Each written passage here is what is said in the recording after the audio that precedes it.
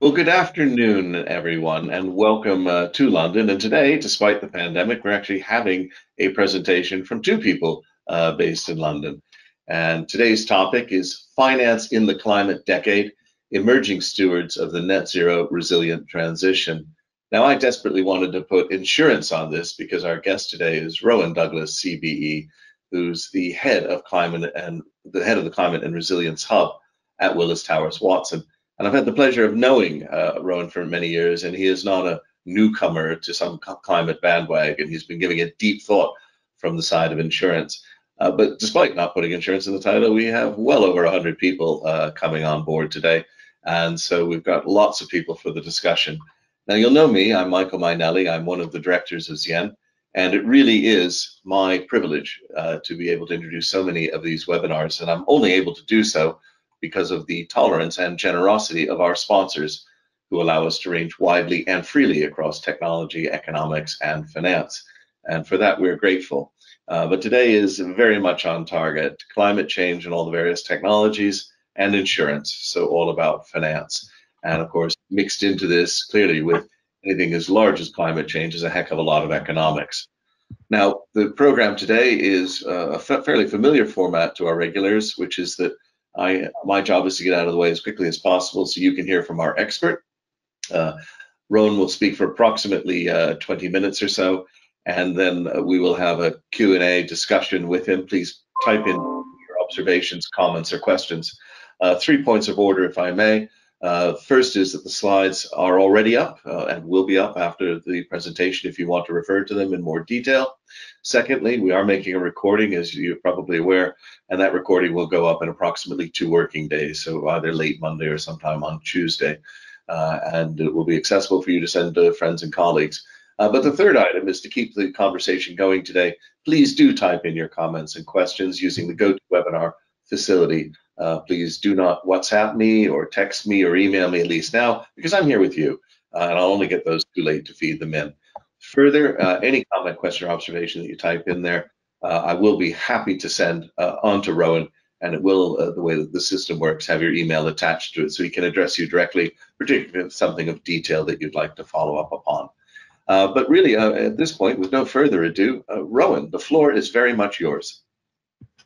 Well, thanks so much, Michael. It's a real pleasure to be invited to the FS Club. And as you said, we've known each other, a long time, 15 years or so, and it's exciting to see some of the ideas that we talked about earlier beginning to sort of ripen, and lots of new things coming on board. So I know it's a great group.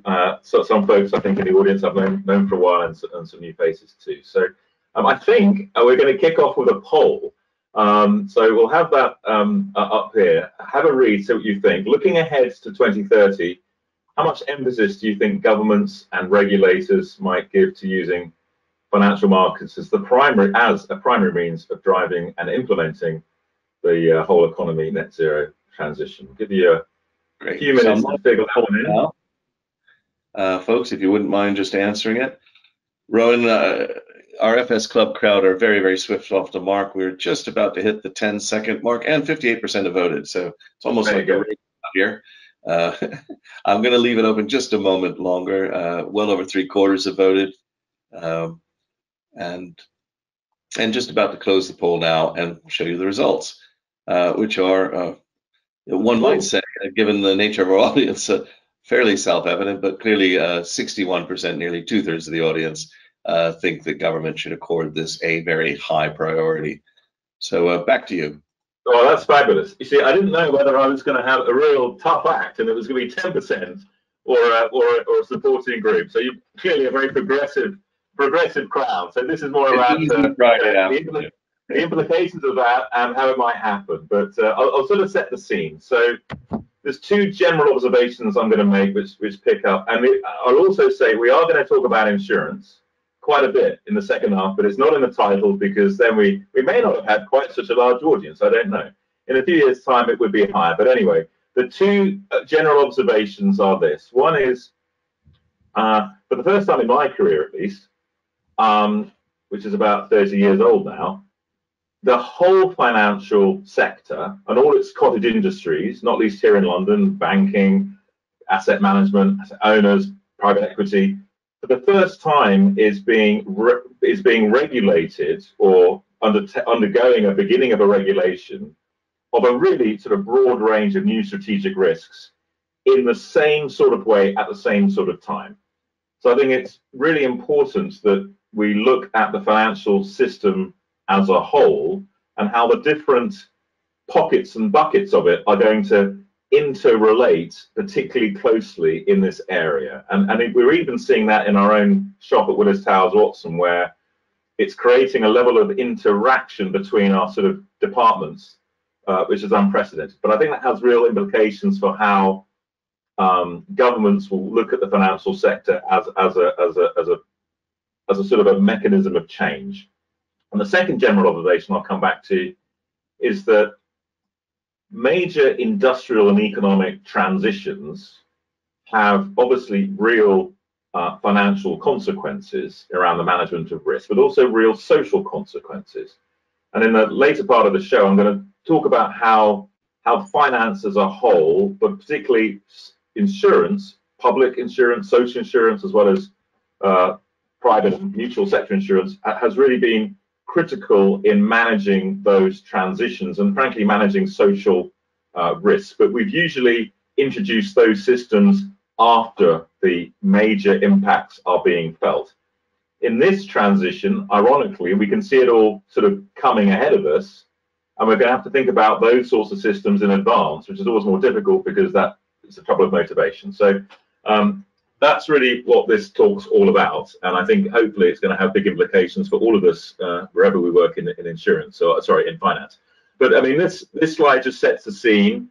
Kind of three areas, you know, as we all remember from 2015, for the next sort of 3 or 4 years, big focus on individual companies thinking about their own risk disclosures using the transition physical liability bucket. That's still obviously ongoing, still lots of words on pages, but not many numbers in the back of the annual report. I mean, it's still very much a words exercise, but this is going to turn into quantification quite fast with all the great work that's being done by groups like the Climate Financial Risk Forum and others. So that's sort of element number one. I think the next big turning point, again, you know, probably orchestrated most in London, but you know, around the world too, the report by the Bank of England on implications of climate to the banking system, which for the first time went beyond that and really said we have to think about long-term risks now and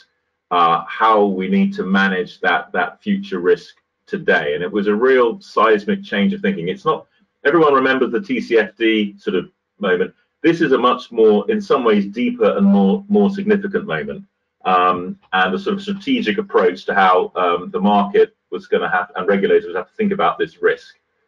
And now we come to the sort of current phase, which is obviously around the drivers of net zero and resilience. But I would say that what's being seen now, and I think this will come forward in COP, is the idea of the financial sector and the financial system and capital being used as a primary means of directing and shaping and managing the trade-offs of the transition. And that's going to put pressures and opportunities on all of us within the sector, far beyond, if you like, the duty of managing our own risk, to understanding how we'll be pressured more broadly. So, but very, you know, how are things mainly sort of now coming together? Some of you may remember a speech, I think it was July 2019, I think it was in real life. It was Sarah Breeden who introduced this idea. She may not have introduced it, but she certainly propagated it significantly, the idea of stewardship in the financial system around climate, picked up around the place. And I suppose the next big punctuation mark was the synthesis of the priorities for the finance sector last November by Mark Carney in the run-up to COP. In the meantime, you've had the massification of the NGFS from 3 or 4 banks 4 years ago to 80 plus central banks, really in some ways feeding in from this signal. And then obviously right now we see the mobilization through a variety of reasons and not least, the latest push coming from the United States as we head towards COP26. So that's sort of a focusing of this about how we now drive and implement this. Next slide, please, Michael. Yeah, so what's also quite exciting is, for most of us in this space, it can get a bit cacophonous. For the wider world, there's so many things going on that it becomes quite bewildering. But things are synthesizing towards basically 3 objectives. Net zero by, let's say, 2050, and people realize, I think, we've got to get on with it. Obviously, a growing recognition that there's going to have to be resilience, broadly defined, and also recognition, and you'll hear this phrase a lot, a just transition, which means some level of equity between regions of the world, some which are affected by climate, some which are not. Equity between communities which will be affected by the low carbon transition and others are not. And also, frankly, equity between generations, actually. So this theme of a just transition, and if we don't have a just transition, we probably won't have a transition at all, because one way or other, it'll become politically or socially or in some way impossible to implement. So that's the first thing. Secondly, of course, people are realizing that at its heart, we may call it green, we may call it sustainable, we may call it ESG, but it's a risk management issue. Basically, it's a choice between +4 degrees at the end of the century, or net zero by 2050, or something in between. And the trade-offs and management of that is really what this is all about. But also, that one way or other, access to capital, investment capital, underwriting capital, all sorts of capital, even, I guess, human capital when it comes to hiring people, will be essential. And the sort of the regulation of that around risk generally, but also a few other sort of themes that may be beyond that, it will be absolutely probably a critical valve of this transition. And also, as I just touched on, how do we appropriately share the costs of benefits of this over generations and between communities, and the trade-offs and the pathway? And that's why insurance is going to come forward. We see this in a mini way already, how capital is used and the different markets to do this. So in the UK, for those of you from the UK, you'll know this, but others may not, that if you need a mortgage in the UK, you also need home insurance. I looked up the Act, 1925 Mortgage Act. It doesn't force you to have insurance, but it allows banks to force you if they want to, and that's what happens. And essentially, the major risks people face, apart from the building burning down, is obviously from some sort of natural hazard, usually flood or windstorm in the UK. And essentially, what happens is the bank are using the insurance sector as a kind of a valve to decide whether the mortgage is safe or not. And obviously, if you couldn't get insurance, you technically couldn't get the mortgage. Now, what happened by about 2005, 6, 7, you may remember a lot of big floods in the UK. The sort of gentleman's agreement that insurers would always provide insurance began to start breaking down, particularly for 500,000 high-risk homes in the UK. And ultimately, a deal was struck that those 500,000 homes effectively could be reinsured through a special facility called Flood Re, that would take some of the excess risk off the insurers. That would be mutualised by all of us with an insurance policy paying about £10 a pop. There were some rules. You couldn't build homes in new homes in the flood zones. But essentially, it was a clever way of mutualising things. But the other thing that happened, you may remember 2008, we had a crisis. Then we had obviously the new government, austerity. But the government still decided to spend a big commitment to flood defences, and it was because of the lever of the insurance sector saying we need that, and that would unlock capital. So we take it for granted, actually, but it's a good example of how it works. If you went to America or Australia or many other countries, they're in much greater challenges because they haven't linked capital with physics in quite this kind of way. So next slide, please. Just conscious of time. I've got a bit more time left, haven't I? 15 minutes. So how have we been here before? And I think we have. I've got 2 or 3 examples, not just fire, which I often use, but I do think this is fascinating in terms of the relationship between credit and confidence and climate risk. So obviously, I could have talked about the Great Fire of London and Nicholas Bourbon and all that great story, but I'm going to go forward about 200 years or so. And in the 1870s in the United States, you can imagine a rapidly urbanizing US around that time. Very destabled US 10 years or so after the Civil War, but the country was urbanizing. But the climate risk of the time was urban fire or conflagration. We take it for granted today that we don't worry about these things, but it had been a perennial problem, of course, for millennia. But the size and scale of the cities in the States was meaning that when the fires happened, they were massive. And in the early 1870s, there was a string of major fires. Famous one in Chicago, destroyed nearly 100,000 buildings, 100,000 homeless.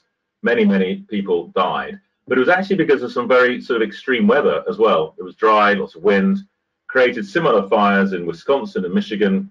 And you'll see there on the screen, if you can see it, there's a range of other fires that happened in the US, and I could have had a big long list. And ultimately, people were up in arms and people were perishing, but that wasn't quite enough. But ultimately, investors said, we cannot go on like this. We cannot go on building buildings which fall down, and this is just too much of a risk to our future. And they decided to go to a weak Congress at the time, and they talked about it and said, we need insurance. And of course, insurance was respected in those days because insurers were like people like Benjamin Franklin. It was the essence of science and progress. And the upshot was that insurers came back a few years later and said, well, this community pot of capital won't be sustainable without a few macro things like zoning laws and building codes and fire departments. And people said, well, we can't tell people what to do, and that will cost money. And they didn't use this phrase, but these days they say, yes, but without that, you won't have resilience or sustainable growth. And this sort of pot of capital won't be sustainable. So in the end, it was the requirement of capital drove ultimately a change in urban morphology in the United States, such that the whole shape of cities changed as things got rebuilt, so that by 1920, 1930, outside of warfare, urban conflagration in the West was all but forgotten, actually. And I think there's something in the essence of that story about actually how capital and, in this case, climate and sustainable growth and a sort of a valve. I think there's something in that. Next slide, please. Actually, Michael's laughing. That's never a good sign. I can't hear you, which is a good thing. I remember you reminding me about that very story. Wasn't it also the case that British advisors told the Americans to use asbestos, which came back to haunt? Came back to haunt history 100 years later. Anyway, back to the tale. There is a kicker to it, which we'll come on to. But some people might have heard me talk about urban fire before and say, well, yeah, okay, well, but what else, Rowan? So here we go. Here's three which have a relationship to what we might deal with climate. So Otto Bismarck created the social insurance system in Germany in the 1870s to cope with the new industrialization of the time, and also to try and put off Germans and Prussians at the time of thinking like the Russians and heading for a sort of a slightly more alternative approach to organizing themselves. So he was managing his risk by helping other people manage their risk. Of course, very much in vogue at the moment, discussions about the New Deal, which was ultimately how on earth do we create a public insurance system, particularly around employment, but more broadly, to give people some level of security and confidence so that they can actually invest and flourish and grow. And to show you how fashionable insurance was just 100 years ago, the political titans of the time, Churchill and Lloyd George, set up, the Public Insurance Acts of 1908, 9, 11, led to the Lord's crisis, of course, if your history is good, to deal with similar challenges that have been faced by Bismarck. I read into the story of this. It was because when they were seeking to raise an army, not enough men in Britain were fit enough to go to war. I mean, there was a recognition of the massive social problems at the time. Similarly, when it came to the post-1945 period, evidently the birth rate was falling because after another world war and basically a crisis every 20 years, communities had no confidence to actually think about having children. So that obviously led to impacts of obviously 1945 and social insurance, and of course we're hearing a lot of that. So social transitions need some sort of insurance, broadly defined, and it wasn't all social insurance. Again, actually, not just urban fires, but the fact we have safe boilers, we were able to have electrification, was often around the requirements of the insurance system, again, broadly defined, to manage individual but ultimately systemic levels of risk, either physically or in certain liability issues, which is brings me back to the asbestos issue too. So sort of again, the guardianship of capital can have an incredibly sort of powerful sort of invisible hand of control more broadly. Touched on the tragedy of the Horizons. Great story for those going up to Glasgow. Of course, you know, pensions were really invented in Scotland by a group that only came finished. I think technically the fund closed about 20 years ago. Ministers and members of ancient universities in Glasgow, in Scotland, had access to the first sort of annuities and life insurance to support widows and orphans. I think it was, I can't remember the date, it was a long time ago, and it led to everything that we've seen. And I think it's fascinating because it means that we've used the challenge of the horizons for a long time in finance, and we forget about it. And finally, what is it that insurance systems, and I'm talking about them broadly, public, private, mutual, social, everything in between, we take for granted the need going forward to have standard units of risk. And the fact that the insurance sector usually, not always, but usually looks at risk and it annualizes it over obviously over a 12-month period across all forms of risk, but then translates that into a consistent way of managing risk inside institutions, I think is undervalued. It also has some distinctive risk intelligence and stress testing, which is probably now being more broadly used. Ultimately, the risk sharing pool is, I think, a magic litmus test on systemic sustainability. If the pool is not able to fund itself, then you either decide for a variety of reasons to provide additional funds into that pool for social or other reasons of equity and affordability, or you decide you have to reduce the risk. But it is like the cockpit of the plane, allowing us to somehow keep a track of things. And going back to our floods in the UK, we're in a reasonably good position. In the US, because they ironically have a subsidized public system of flood insurance, the federal government, I think since 2005, has pumped in $35 billion of support to the National Flood Insurance Program, basically to support people living in higher risk areas with high vulnerability homes, including second homes in Florida, which are being supported by people across the states as it's a federal tax. So, you know, poor people in Detroit who may not even have a home. It's fascinating to see how insurance systems can sort of help us guide this. So here's the second poll. Do you think the history of social, private and mutual insurance in earlier transitions indicates we will need to develop a strategic role for insurance systems to help manage and share major risks and dislocations across populations in response to the climate emergency? There you go.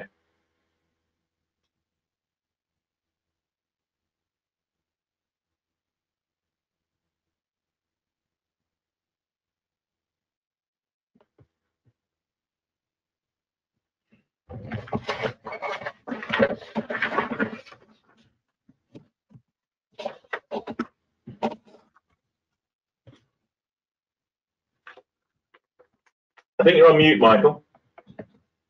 Sorry, Rowan, we've got a lot of questions out here. The audience has answered, and I'm just showing the results now. We have 80% agreeing, 82%, and 51% strongly agreeing. So Mike Clark has an interesting question related just to this. If you can answer it swiftly, do you have a best example of general insurance or casualty insurer insured commonality of interest which escapes the annual repricing barrier? You mean you mean an insurance that isn't priced on an annual basis? At least gets around this annual repricing problem. Just an example or two for the audience.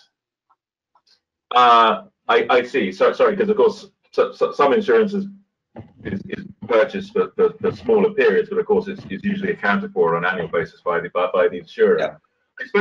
I suppose one could. I mean, at the moment, no, because most policies in the P&C space are sort of annual ventures. Obviously, in the life and health and pension space, and we do see a marrying of those two worlds.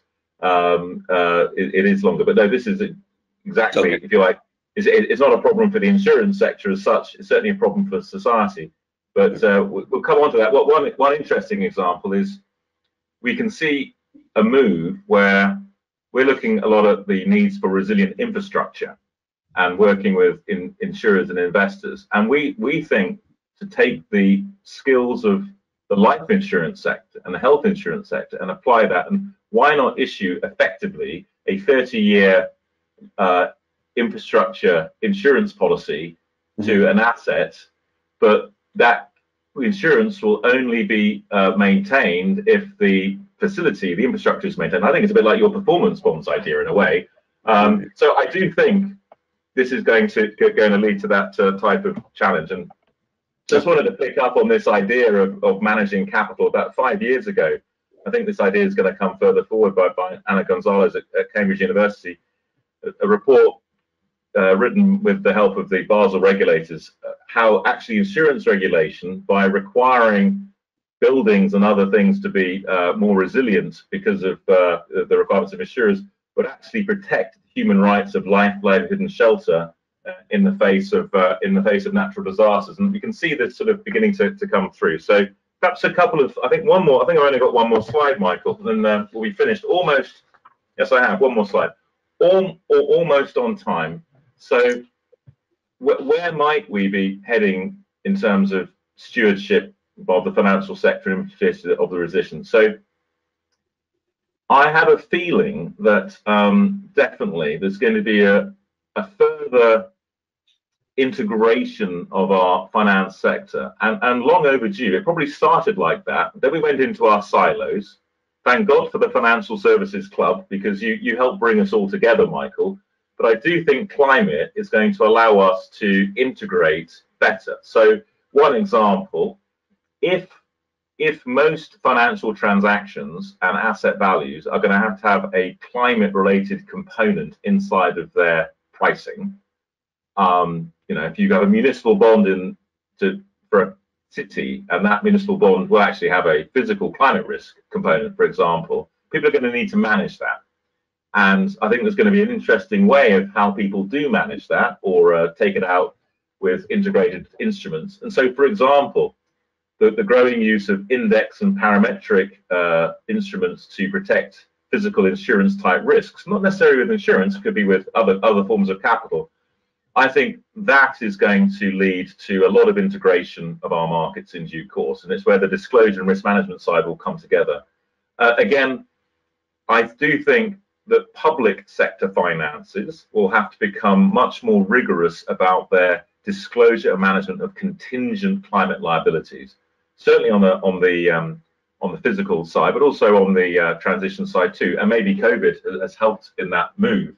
So again, if countries have to have these as contingent liabilities, they'll have to be managed, and that could be interesting. So that's certainly one aspect of that. I've touched on the net zero thing.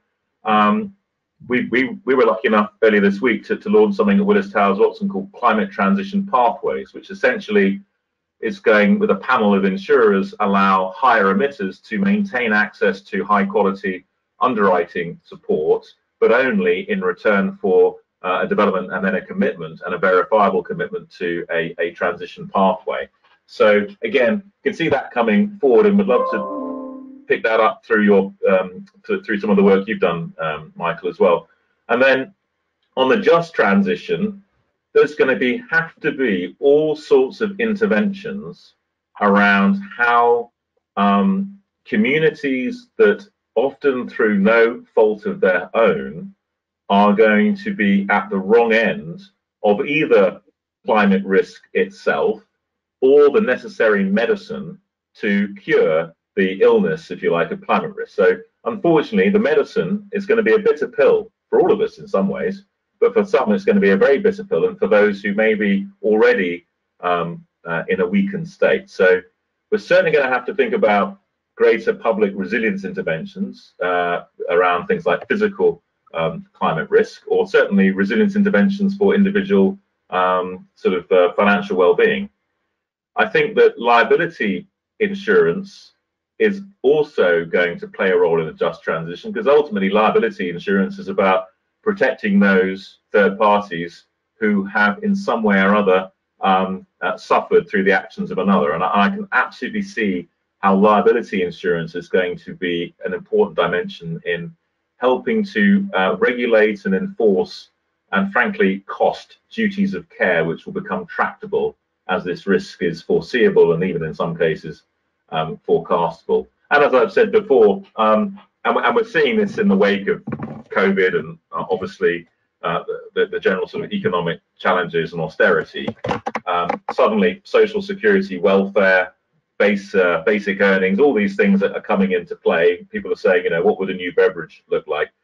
I absolutely sense that within the climate domain, we are going to have to try and think through what some of that sort of social security, but not necessarily just through the public system, how should that be developed to be both economically rational and socially rational? And I think the skills that we have in the finance world will propagate, and some of our capital will propagate into the public sector, but equally, I think a lot of our world will be informed by how the public sector will interact in that space. Because one way or other, as a community, locally, globally, nationally, we share these risks by taxation or insurance premiums or whatever financial flavor you think of, and that's how it will work, and it's how we blend that. So, Michael, we're just over time, but I think we've got a bit of time for Q&A. Over back to you in the studio. Rowan, that was fascinating, and you've really galvanized the audience, which is the best sign of all. So we've got a lot of questions. We may need to be a little terse, but let's kick off quickly. Damien Hoskins is curious, how soon before we can expect specific financial regulation on climate change risk management and reporting? Personally, I'd argue it's already here in the sense of testing at banks. But so just go to the, if you want a couple of quick checks, the Bank of England website, climate change, just look at the latest requirements. But I suppose just to remind everybody, next year there's a consultation underway, but I would almost bet my flood managed mortgage on it that by next year all UK companies, or most of them above a certain key level, will be required to disclose under what's called TCFD. The financial sector has some more rigorous and more detailed requirements than that. So this is absolutely happening now. I suppose it'll be making this much more tractable in terms of quantification is an issue of just developing the techniques, but that is actually where it's going. So I'd say, yes, you're right, Michael, it's happening now, but I think we'll start really feeling it in the next couple of years. Andrew Ross asks the question, how can we access insurance industry climate data to value assets at risk for cities and issue municipal green bonds in the UK to finance leveling up? And related to that, Alan Mayo is asking very much, what are the implications for cities and local authorities and the transparency of their assets and investments in climate mitigation and the outcomes, for example, in their annual reports? Okay, so to Andrew's question first, I think there's going to be, in Glasgow, quite a lot of commitments and actions around the insurance sector's physical climate risk sort of expertise and experience. Of course, they're having to take what they've learned, but then now sort of put a forward gear on it. I think there's going to be some quite exciting opportunities and commitments around public goods access to the sort of information and facilities that can help people do exactly that. And ultimately, it's in insurers' interest to do that, because once people understand their risk, they might have to manage it. So, you know, it's probably a positive self-interest. To the second question around cities, I think cities are probably the epicenter of this challenge. because cities can't diversify. They are where they are. They have long-term commitments. I think how cities manage and share this risk will be absolutely a critical public and private theme going forward. So I think probably 5 years until we get to the point where cities really are having to incorporate climate risk within the pricing of their, say, the municipal bonds from the states. So, but then I think we'll have a more rigorous system in countries of, okay, what level of risk should the city be required to manage itself? At what level of risk is then that shared at a sort of a regional level within a country? I'm talking about a medium-sized country. And at what state formally does the federal government or the national government come in? And I think we'll have that sort of architecture of risk emerging, because without it, it's an absolute chaos. Okay. Mike Clark has been feeding a few comments in all during your presentation, and magically they make a lot of sense strung together. So give me a moment. He began with your comment about Sarah Breeden. He's worried if governments place too much emphasis on the financial sector having to do this, it gets them off the hook for joined up risk policy. And we were well aware of Sarah Breeden's "we can only do so much" position. He then goes on to point out two paradoxes. He finds HMT, Her Majesty's Treasury's net zero review excludes the costs of climate adaptation, which is an interesting point. And finally, another paradox, can we explain why the financial risks of climate rank number 11 in the next steps, in the 11 next steps of HMT's 2020 balance sheet review back in November, lower than the more efficient use of excess land at railway stations? So it's just not matching up there on that public sector balance sheet. So to the point about, I think there will clearly be limits, and the financial system is simply a transmission system. It's a gearbox, but it does have some great perspectives of being able to regulate something vital, access to capital, and have some means of deciding what is rational. And I think that is a very powerful and important tool, and to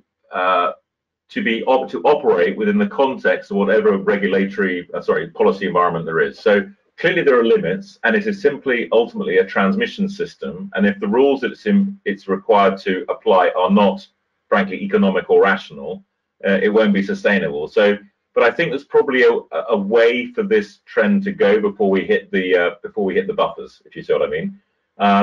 The second point, I've come to this. Although I'm getting to learn about emissions quite a lot, I came to this area from sort of resilience and the adaptation side, being a reinsurer. And yes, I'm disappointed that the resilience adaptation side was out of that first scope of the review. I sort of understand why, because it's always been a slight Cinderella, and some of the metrics and mechanics are much more difficult. It's not like tons of carbon. At the same time, I know there's quite a bit of pressure to bring this online pretty fast for all sorts of reasons. And there is a contingent liabilities unit that's just been set up. I think it's under the auspices of the Government Actuaries Department. I think we're going to try and press them to, poke their nose in. And there was one more question, Michael. I've forgotten what it was. Oh, the hang on, number 11 on the. Sorry, what was the final question? The rank number 11 on Treasury's November review of balance sheet, lower than railways. But let's plow on. We've got a few things here. Some questions that we're having Pratha Dasgupta on later this month. And you had your 3 points here: resilience, net zero, and just transition. Richard Parler says, well, you mentioned these three objectives, but where does biodiversity fit in?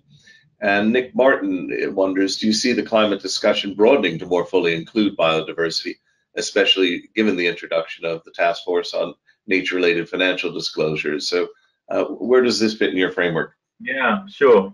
Obviously we were framing the subject on climate, so I'll sort of, that was probably why I didn't incorporate it there.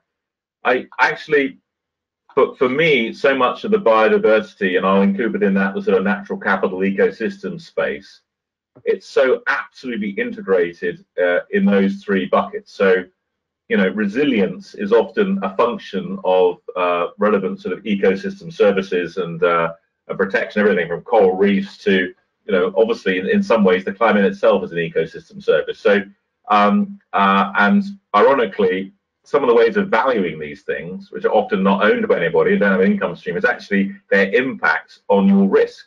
So if you have to disclose risk and the presence of an ecosystem service is reducing your risk, or its absence would increase your risk, you have to disclose the chances of that. Suddenly, this natural asset has an imputed value, and you don't need to actually own an asset to have an insurable interest in it. So suddenly, there are interesting ways that we can unlock the value of natural capital through the climate lens, through the liability side of the balance sheet. So I think there's one thing I would say is let's feed biodiversity, natural capital, ecosystem services as much as we can into the climate surfboard, because that is the biggest surfboard right now.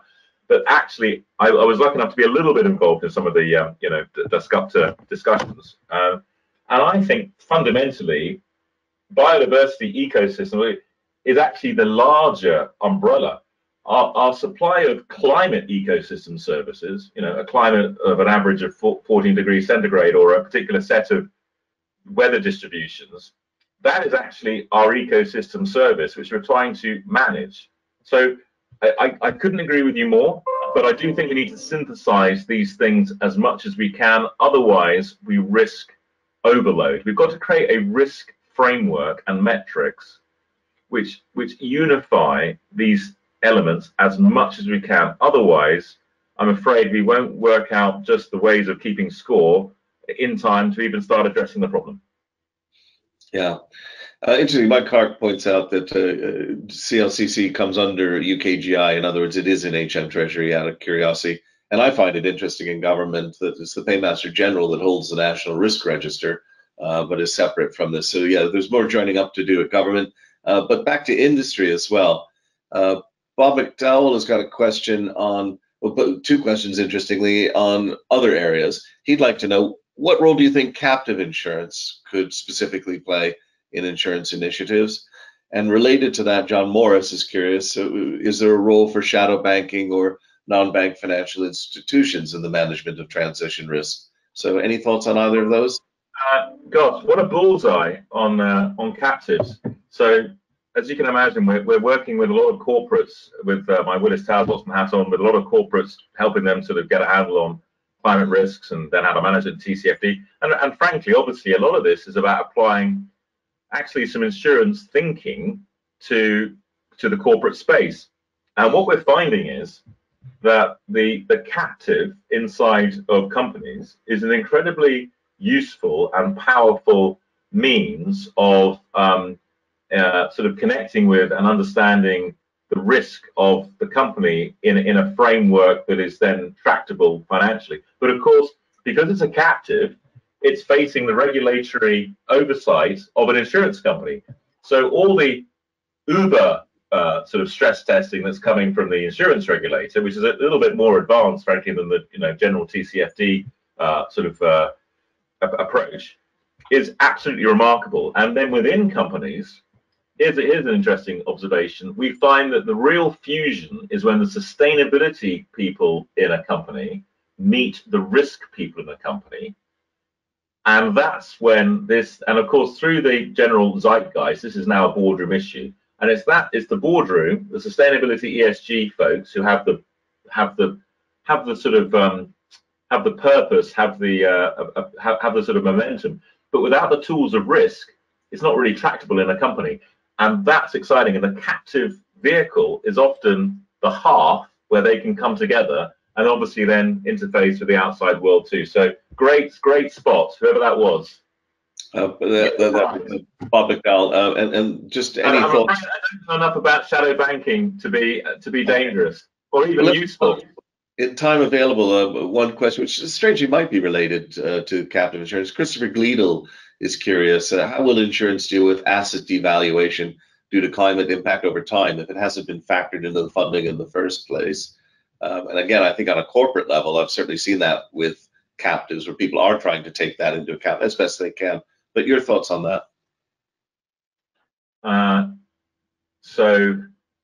End of last year, we bought a team from a group called CPI who specialize in transition risk analytics for companies as well as for governments. And within the insurance world, the greatest focus at the moment is how to get a handle on transition risk at all and make it, something that can truly be understood to do exactly as was said, then try and manage the likely change in asset values. And of course, for insurers, they have an approach for climate-related risks. As I said, they've now got to put a better forward gear onto it and also apply that physical risk to their asset portfolios. But there's a frame of reference for that. For transition risk, we're really at the early doors, as everybody is. But it's usually, for most companies, an order of magnitude greater than their physical climate risk. So there's no shortage of objective. I think in that respect, insurers will be. I know they've got some specific requirements, particularly on their sort of reserves for underwriting. But I think in a way they'll be swimming in the same swimming lane as the mainstream asset owner and manager community in that respect, with some special flavors. Mm. Well, Nikki Holtzhausen's kicked in, but we're over the wire. But her point there is the examples of shadow insurance and shadow banking. It gets you into areas like insurance-linked securities and catastrophe bonds and policy performance bonds. So uniting both sides of the market, really.